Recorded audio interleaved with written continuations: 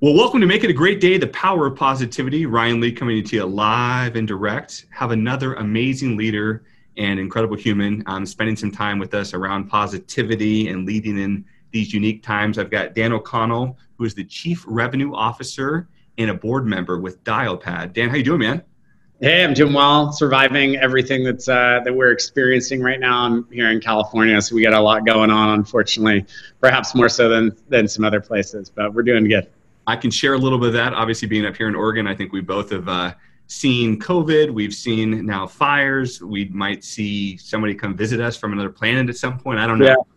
No, you can't. At this point in 2020, I think for the vast majority of us, we're like ready for the year to be over and get into something new. But it's full of unfortunate surprises. Yeah, for sure. Well, one thing, Dan, I've got the pleasure of knowing is I know quite a bit about Dialpad, and I know a little bit about your journey. But for our listeners, if you wouldn't mind maybe just describing a little bit about your journey to Dialpad, who Dialpad is, and then we'll move forward from there. Yeah, so I joined Dialpad coming up 2.5 years ago. So I was running a speech recognition NLP startup, which sounds really fancy, which is basically if you were building a voice assistant or you've used Siri or Alexa, that's basically doing speech recognition and NLP. They acquired that business called TalkIQ, as I said, 2.5 years ago, and then stepped into, joined the Dialpad board on that through that transaction, and then stepped into our revenue, overseeing all of revenue, so as our chief revenue officer. And then for those of you that don't know Dialpad, we're a cloud communications business. We do voice video messaging and contact center, and got some fantastic products that people can check out and find us on the web. And one thing I love about Dialpad, not plugging, but obviously we've looked in different things, is obviously in today's world, as things change rapidly and where you might need to have your teams and be using phone communication, you guys have a pretty flexible ecosystem to allow for that to pretty much happen everywhere, if I don't say so myself. Yeah, no, we've been fortunate. Obviously, with COVID, it's been, I feel very fortunate to be in a business and part of a business that's been insulated from COVID impact, and it's been an accelerant, for our business. And so, we are really powering remote work and how do businesses actually support their users, support their customers, or sell more all through our platform. And so, as I said, we've been in a fortunate position. Totally. So one thing I know you guys have, I believe, about 10 offices, and obviously have hundreds of team members. Obviously, as kind of COVID came, and I know that your headquarters are in San Francisco, and my assumption is that you had a lot of people coming to the office. Can you kind of describe with your team and kind of what you started to do and what you're currently doing to kind of offset some of the opportunities that have presented themselves? Yeah, what's interesting is when you join a cloud communications business, you get pretty good at just being open to remote work and hiring people from anywhere. So when COVID hit and we took the approach of, look, we got to shut down these offices and we don't know when we're going to return. I think fortunately for our business, it's been pretty easy for folks to say, hey, we know how to do, video conferencing remotely. We know we can use our platform to actually communicate internally or with customers. And then we're still going through the planning phases of hey, how do we replicate kind of the in-person experience that people are having, whether it's through team huddles, through VC, whether it's thinking about hey, when we get back to the office, what does that actually look like? But I think for our business, just given what we're in, I think this transition to remote work has been a little bit easier. We've had some systems in place to help us keep up with hiring and how do we go through with onboarding and make sure that people feel connected. I think that's been fortunately a little bit more in our DNA than perhaps some other businesses. For sure. And obviously that human-to-human connection is an important one. And as I hear you talk about video conferencing and obviously using other messaging tools, what are some things maybe you personally have been doing or doing some different things to still try to create that kind of human connection with your team? Yeah, I don't think this stuff is necessarily unique. I think there's probably been, a million articles that have been posted. I definitely wasn't a video first person. In the past, I don't think any of us. I think a lot of times you get asked to join a video call and you probably turn off video. And now I think that's very much one of our rules. No matter the size of the meeting, it's you got to have your video turned on. And I definitely go through the video fatigue of those pieces. I will say, there are times that I'll step out of the office and I'll actually, turn it on video and go for a walk, whether it's with our dog or whatever it might be. So those are the little things, and then I think just holding more office hours, something I do in my role, the revenue org's a pretty large, we're a 500 person company. our client-facing team that deals with supporting our users or selling users or prospects, it's roughly 200 folks. So trying to find opportunities to connect with people, even just hosting just open office hours is other ways that people you can kind of facilitate those conversations and give people some aspect of like the hallway conversations or just the upkeep of it. What are some things that you've heard from your team members on how they're doing, especially being on that revenue side and interact with customers, that they've been able to still kind of keep some unique relationships going? Yeah, so I think like what's interesting on that piece is I think this has forced people to find different ways to connect. Meaning and I always tell this to look like if you're in a customer support role, you can't just do the check-in. And again, none of this is necessarily like rocket science. But I think it's actually forced people to look like all of these businesses overnight are suddenly figuring out, hey, we've got to figure out how to communicate internally, and we've got to figure out how to communicate externally. And externally in terms of either selling more or supporting customers. And then you get into like, hey, and we also have to figure out how to maintain productivity, and we got to make sure how do we communicate through message, all of these platforms.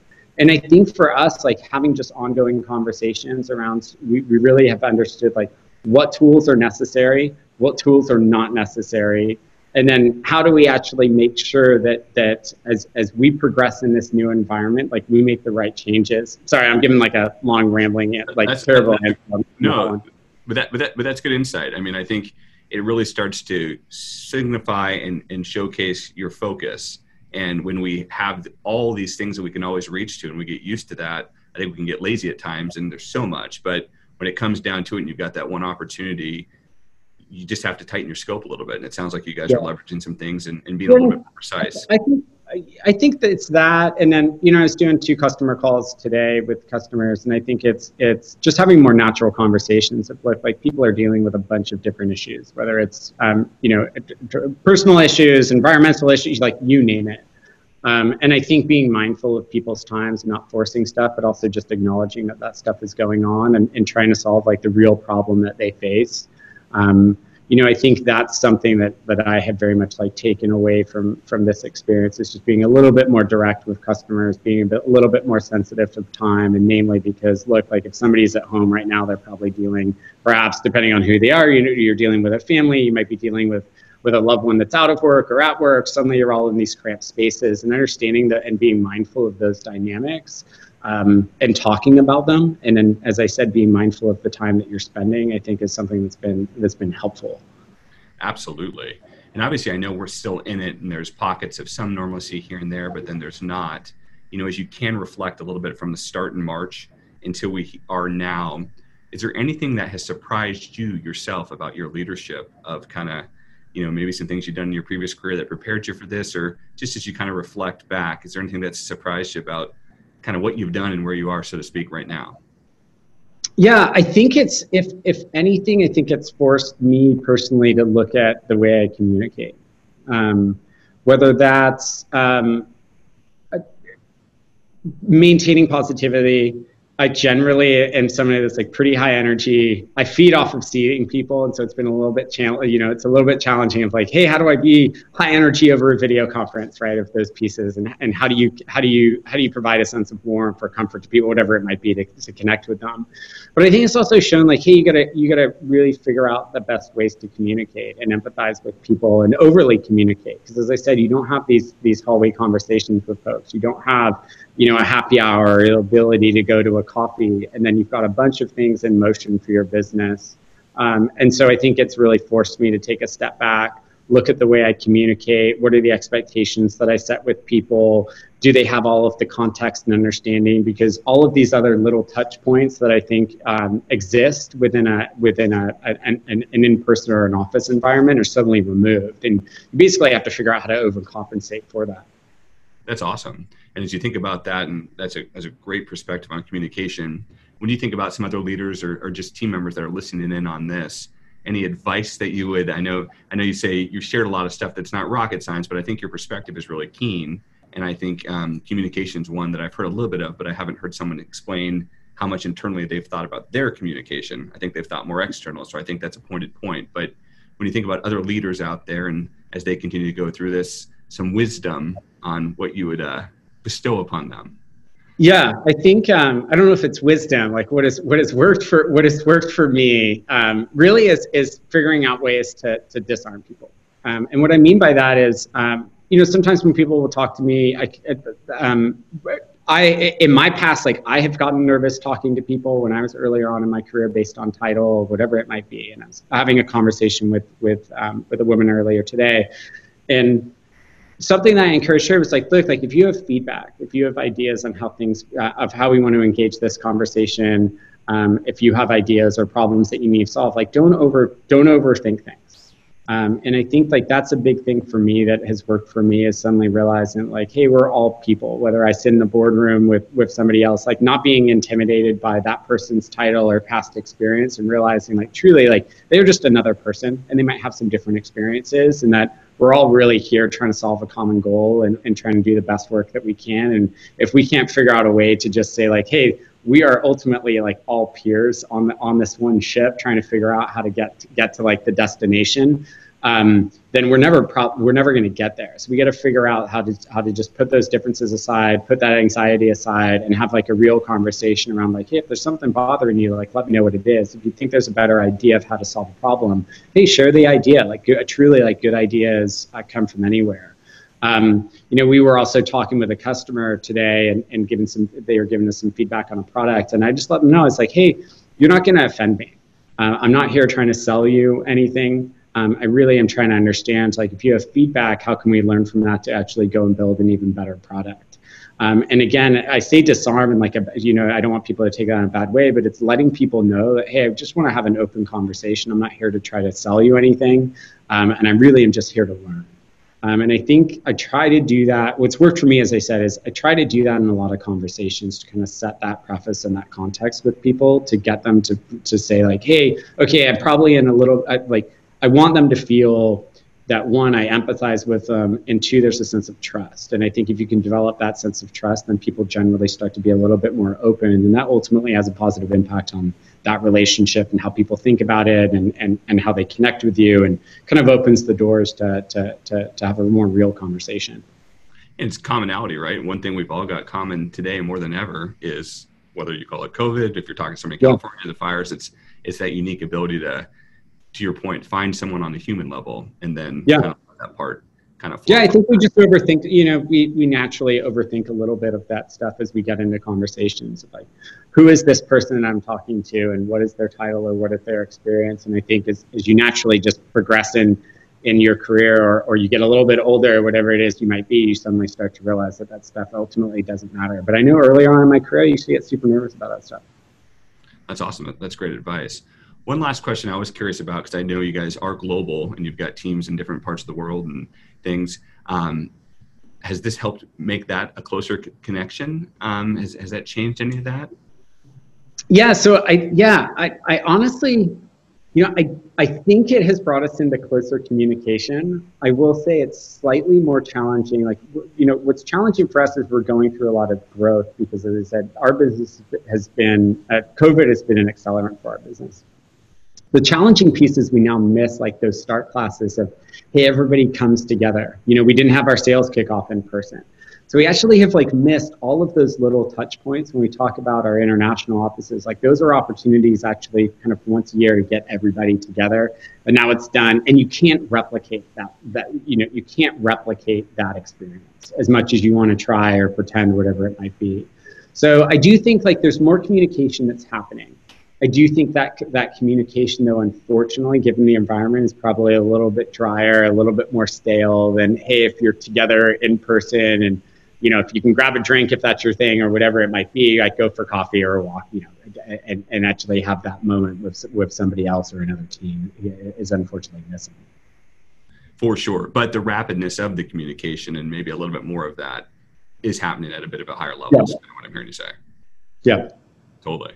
Well, that's awesome. I think a lot of the feedback and insight that you've shared, and obviously totally understand, it's been an accelerant, but it also sounds like it's been an accelerant for you guys as people and finding other ways to communicate, and as leaders looking internally and thinking, okay, it's a unique time. What are some things I can improve upon, and what are some things I can change to help ensure that I'm leading in the right way, and also just looking internal. And so I appreciate you being honest about that.